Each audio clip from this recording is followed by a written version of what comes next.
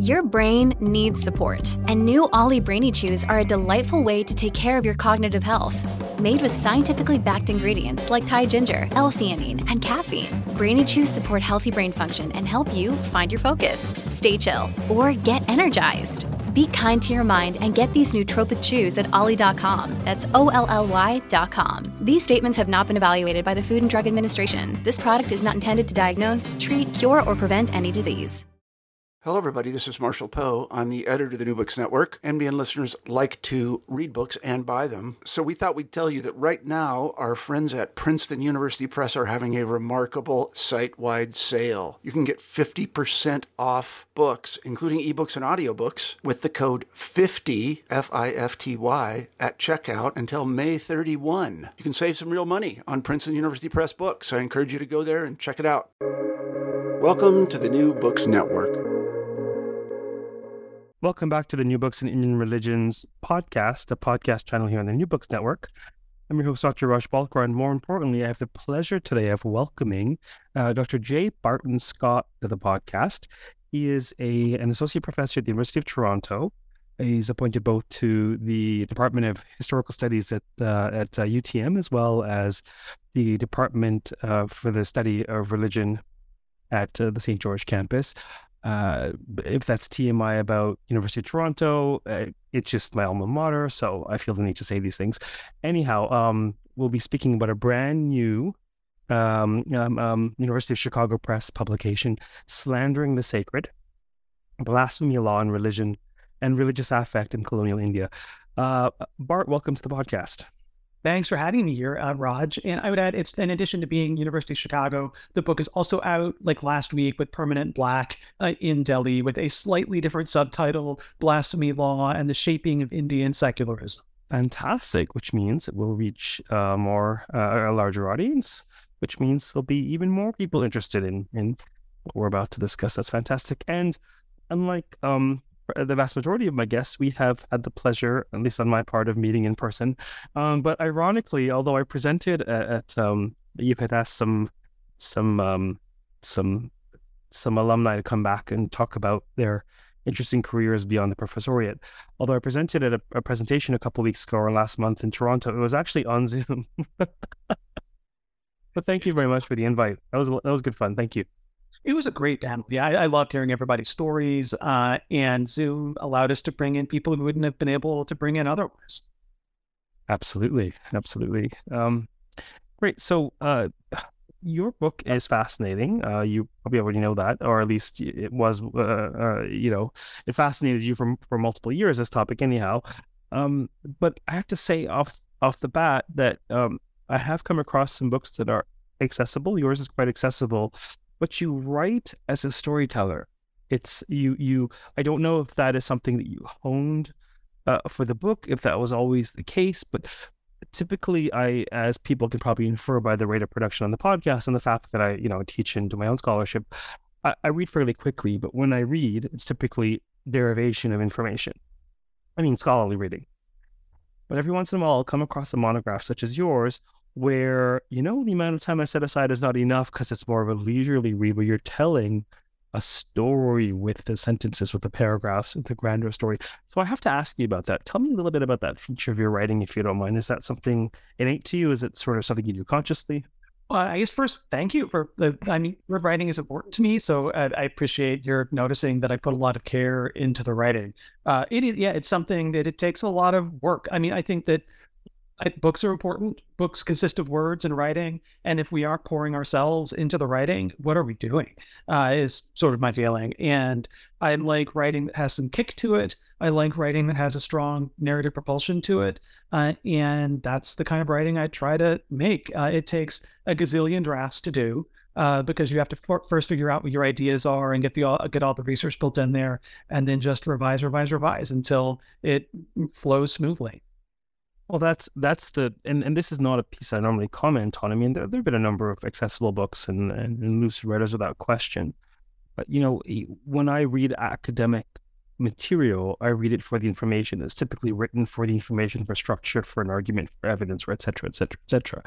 But I happen to, what do I study? I study narrative. what do I do when I'm not studying narrative? I teach through story. I tell story. Narrative is so important, and when you have that narrative quality to the writing, you actually you don't want to just skim through it. You actually, the narrative takes you on the journey, right? So, and with that quality, it's really important, I think, for teaching. But it's also a joy for academic work. So it's great that you spend that energy. It comes across, at least to me, and I imagine for those. Actually, no, I think there was a comment, if I recall correctly, one of the reviewers commented on sort of I think he quipped that it was you sort of you're writing about colonial Indian penal law, and you've somehow written a page turner. No small feat. So there you are. Yeah, Catherine Lemons at McGill University, an anthropologist of Islam. Bless her, she wrote like the best ad copy. It's a page turner about a penal code. Yes, it is scholarly. Yeah, indeed, it's hilarious. So how did you become interested in this topic? What's sort of the genesis of this interest or this book kernel? Yeah, so the book is a history of Section 295A of the Indian Penal Code, which makes it a crime to outrage the religious feelings of any class of person. It's a law that anybody who follows the news in contemporary India knows well. It seems like every week there's some kind of allegation that somebody has wounded religious feelings, and the law is now most often used, it seems, to protect Hinduism from alleged offense. I, like many North American-based scholars of Hinduism, had long been aware of this law. It has shadowed scholarship on Hinduism since the 1990s, and tons of scholars have run afoul of it. Most famously, perhaps, Wendy Doniger with her 2014 book, The Hindus, An Alternative History, which quite stupendously ran afoul of this law. So, I mean, I, for years, had been working on topics in and around modern Hinduism, and had been writing under the shadow of just this paranoia of like, oh God, will a thing I write run afoul of Section 295A? Will I be dragged to court or have my things pulped? Which never happened because most scholarly writing doesn't get read that much in scholarly writing. And so I decided that for this project, I was going to lean into the paranoia and in fact write about the thing that was making me paranoid, which is this law, and wanted to give an account of it. And that here we are. Well, this is a path to scholarly self-actualization, facing your fears. So how site savvy of you. Okay, so thank you for laying the foundation of this law and some of its implications, and clearly what a slippery slope it might be to run afoul of it, as you say. What would you say? What would you hope would be the primary overarching takeaway or subset of takeaways for this book? What does this book hope to accomplish or show, demonstrate? This is the hard question. I mean, yes, because it's textured. It's textured in this case. Everything I write ends up having multiple arguments, and so it's hard to extract one. But I mean, I guess in some ways the main argument is to say that Section 295A is easy to criticize. Many on the left and other political positions in India would love to be rid of the thing. It places a chill on free speech about religion. I mean, certainly I and other scholars, sort of hate this law because it really does place a chill on free speech and scholarship about religion. But the more I looked into the history of the law, the more I saw that it represents a set of problems that have no easy solution. We're still living with this set of problems now. How is a modern state, how is a modern society meant to regulate or proscribe injurious speech? This is a set of questions that's implied in things like trigger warnings, regulations about hate speech and cancel culture. We as a society are even now obsessed with questions of injurious speech. And those are much the same set of questions that 295A was trying to resolve when it was put on the books way back in 1927, nearly 100 years ago. It's a set of questions that are still with us. And to me, these are at bottom a set of questions about the history of secularism. This is one of, whether or not it's evident to the author of the book, it's more often than evident to myself in terms of how to pan out and why this is relevant. In this particular case, you do that brilliantly in the book, and you bring in examples, whether it's Rushdie or Madonna or whomever,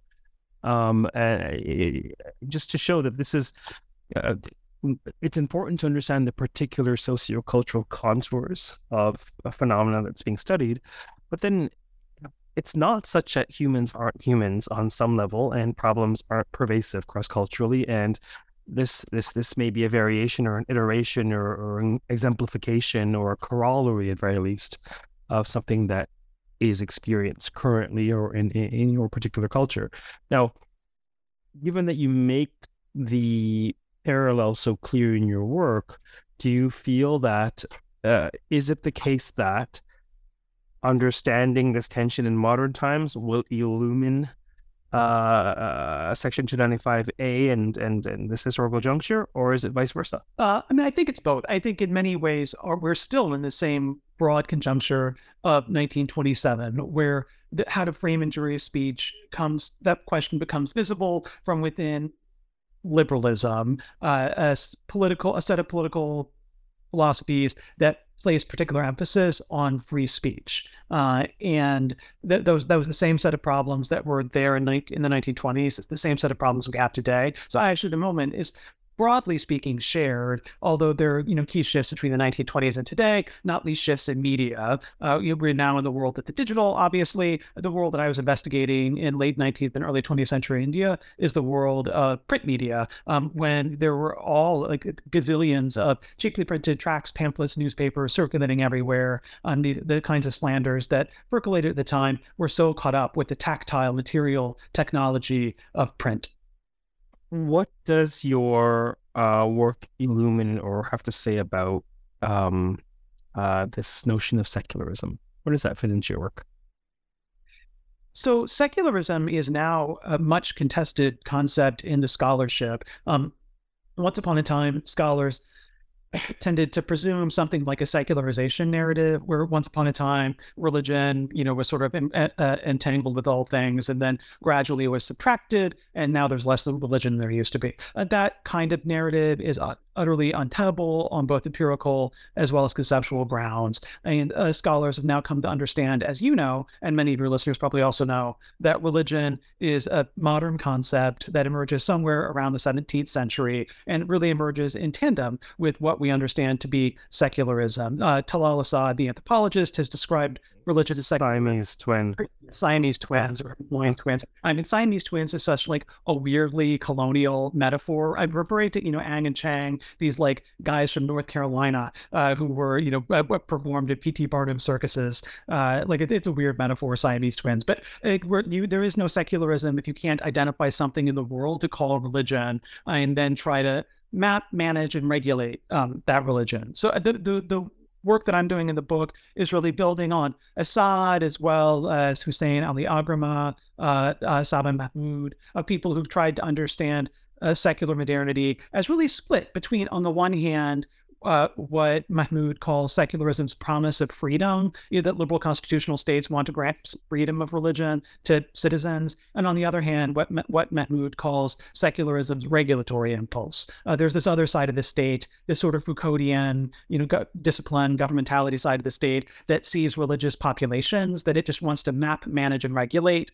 Often when we think about secularism, we really only see the liberal promise of freedom. We have a hard time paying attention to this other face of the state, but arguably that other face of the state is actually more important and more pervasive for how secularism manages religion. Certainly it was, I would argue, in colonial India. And possibly in some ways even in post-colonial India, although that's beyond the scope of the book. The book, I should say, really ends in 1927. I glimpse forward to several key moments, but the key story of the book stretches from the 1830s to the 1920s.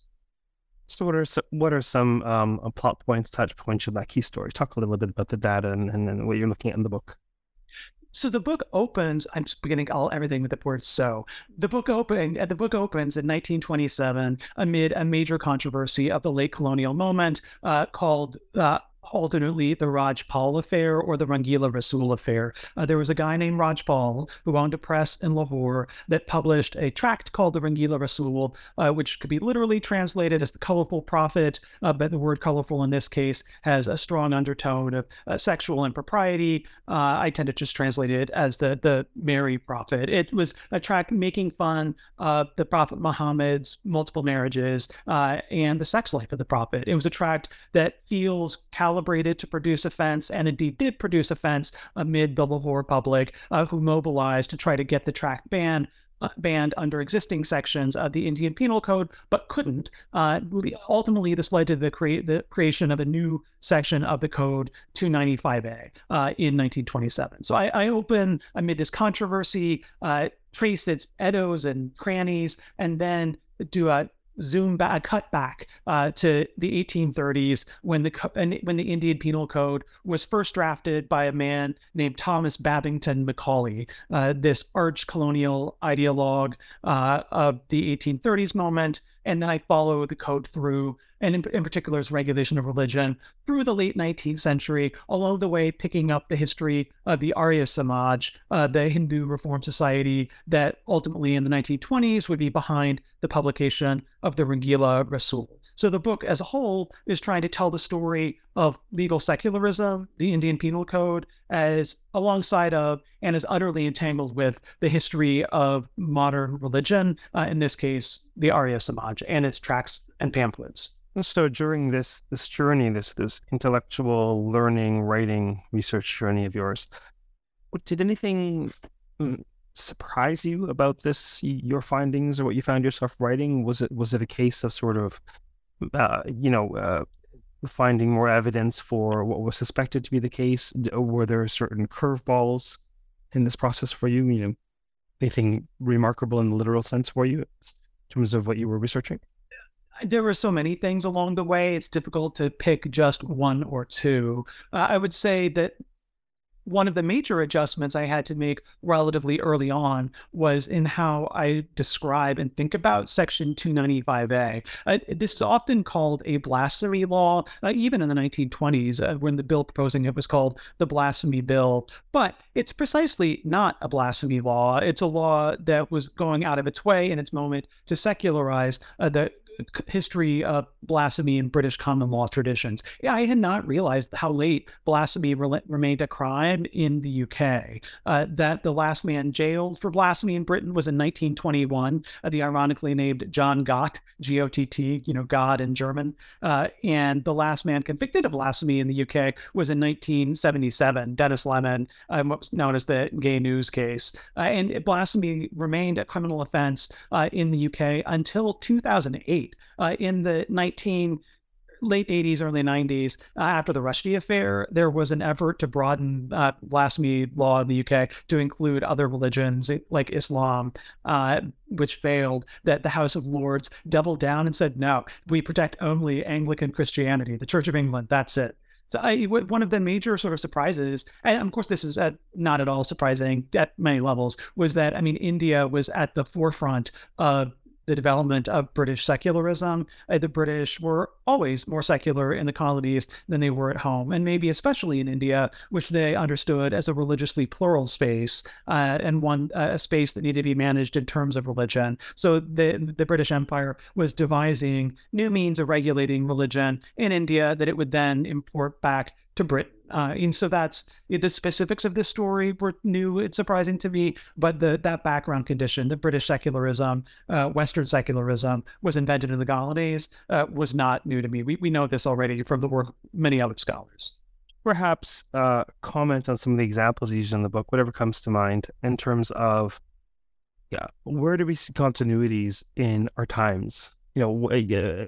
For those who are listening who haven't read the book, who may very well decide to read the book, could you flesh out why this isn't a particularly colonial Indic problem in terms of what's happening at present?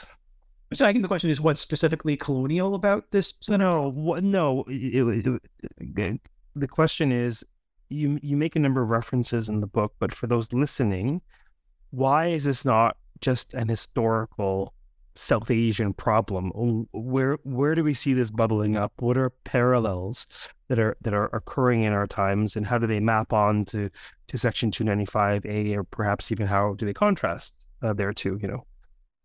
Sure. I guess maybe there are two ways to answer that question. One is in terms of the cultural politics of contemporary India, and two is in terms of the broader sort of theoretical horizon of the book. I mean, in India at present, as well, I would add, as in Pakistan, although a somewhat different form, the Pakistan Penal Code is the direct derivation of the Indian Penal Code, and the laws in the Pakistan Penal Code that specifically prohibit blasphemies against the Prophet Muhammad and other entities within Islam were added in the 1980s, but very much modeled on Thomas Macaulay's Penal Code. So they're this weird hybrid of British colonial law and Islamic law. In contemporary India, this section 295A is often used. I mean, indeed, the entire penal code remains the law of the land. And so the book is trying to provide an account of what happens when people in contemporary India speak in the language of the Indian Penal Code. What happens when they speak in the language of Macaulay? The ironic result is when people are trying to speak from the position of being Hindu, let's say, or, being Jain or Muslim or whatever, but speaking in the language of the code, they're doing two things at once. They're saying we as Hindus are offended as Hindus, but then in saying that, they've hybridized Hinduism with colonial legal secularism. In the conclusion of the book, I say that they become Macaulay's children when they allege offense in the terms of the Indian Penal Code. They've entered in this kind of intimate, embodied, affective relationship with these words written 100 years ago. That maybe tips my hand toward the broader theoretical horizon of the book, where the book is about India, but it's also trying to ask a series of theoretical questions about religion and what in the book I describe as religious affect. And very much in conversation with affect theory, with media studies, with a number of different conversations that are trying to give accounts for, what is it to feel? What is it to feel in relation to media, be that print media or the digital? There's something weirdly both intimate and public about it at the same time, that the thing, that feeling or affect, that thing that is registered sort of most intimately in the body and in seemingly private spaces of reading is implicated in these public forms. Like reading of tracts and pamphlets and newspapers, like reading Twitter. What happens in these spaces is intimate and public at the same time. And so the book is trying to provide one set of theoretical vocabularies or narrative techniques for describing that kind of public intimacy. Well, we're certainly well within the age of public outrage, manufactured or otherwise. So there are some fascinating parallels that one might be tempted to draw from your case studies and what's happening at present. You actually preempted this in your last response, but what subfields does your book is your book in conversation with, or otherwise put, what sorts of interests or scholars might your book pertain to? Yeah, I mean, that's a great question. It's a book that I am hoping garners a number of different kinds of scholarly audiences. So it should certainly appeal to scholars of South Asian religions, many of whom are already very aware of 295A. It should certainly appeal to historians of modern South Asia, as well as the anthropologists interested in public culture of modern South Asia. More broadly, it should appeal to scholars interested in secularism in a number of historical contexts. It should appeal to scholars interested in religious affect and religious feelings, emotion discourses in religion. And I think it should appeal to people interested in histories of print media. I'm trying to hook it to theoretical conversations that really open it out and show the relevance of the study of South Asia to people working in other kinds of geographic contexts. Let's just say, how do I put this? Let's just say you had a magic wand. Just for kicks, magic wand or something crazy, a genie bottle. Oof. What do you think? How do you think? I realize you're a case sample of one, and you have a particular vocation and outlook. But what do you think? How do I phrase this? What might you like to see change about the landscape with respect to this law or this situation? So that I would say is the policy question that I punted in writing the book. And that is ultimately out of respect for lawyers and policymakers, to decide what policy should be or what laws should be is ultimately a different task than the task of historical and critical scholarship. My job is to provide an account of the history of the law, is to provide a genealogy of the law, is to observe its effects and its limits, and not ultimately to propose, say, a shift in law. And that's just a different skill set, and I respect the people who do that too much to presume. In terms of shifts that might happen in discourse around this law, I think people, when they critique this law, are often unaware of the kinds of histories that their critiques participate in. I came to suspect in writing the book that sometimes contemporary Indian left critiques of 295A, when they describe it as a blasphemy law, and they're like, oh, we as India are secular, we should not have a blasphemy law. I was like, you sort of read these and you're like, wait a minute, there is a really prominent blasphemy law in South Asia that gets talked about a lot, the Pakistan Penal Code. I mean, when the Indian left is sort of disavowing 295A and calling it a blasphemy law, when it's precisely not a blasphemy law, it's like a proto-hate speech law. Is there like an implicit sort of we're not Pakistan in that kind of critique of the law? I think it's just very easy, and thus perhaps an implicit Islamophobia and that kind of secular left critique of 295A. I just think it's so easy when we talk about religion and when we try to espouse positions that we understand as secular to put our foot in it in all kinds of ways, that the history of secularism is complex. Its politics are not always as savory or as clean cut as we want them to be. And those of us who position ourselves personally within secularism need to do a much better job of understanding the complexity of what secularism is and has been as a cultural form and a political form. And perhaps paying a bit of attention to the Siamese twin to which it is attached. Absolutely. Is this clearly passionate about this topic? And is this work that you're continuing? I mean, what are you working on now, if anything, related to this work? Why or otherwise? Oh, well, I mean, I've got a number of side projects I'm trying to get out the door at the moment, but the next big project, which I've barely begun work on, is still within the space of like global transnational Hinduism. My scholarship as a whole thinks about modern Hinduism and modern South Asia as it connects to sort of the world stage. My first, Slandering the Sacred, and my first book, Spiritual Despots, we're thinking about India in connection with Britain. The new book is taking a different angle and is set in Los Angeles between the 1920s and the 1950s. It's following the friendship between Christopher Isherwood, the British novelist, and his chain-smoking Bengali guru, Swami Prabhavananda, to think about what the guru was doing as political form in the transcolonial moment around World War II. There needs to be at least some sort of Netflix docuseries on this chain-smoking guru. But anyhow, that sounds like fascinating work. Is there anything else about Slandering the Sacred that you hope we touch on, or you'd like to say when we close? No, it's been a great conversation. Thank you so much for your time. My pleasure. Thank you for yours. Thanks for being on the podcast. Of course. For those listening, we have been speaking with Dr. J. Barton Scott of the University of Toronto on a brand new publication called Slandering the Sacred, Blasphemy Law and Religious Affect in Colonial India. Keep well, keep listening, keep reading, and keep contemplating the inextricability between the sacred and the profane. Take care.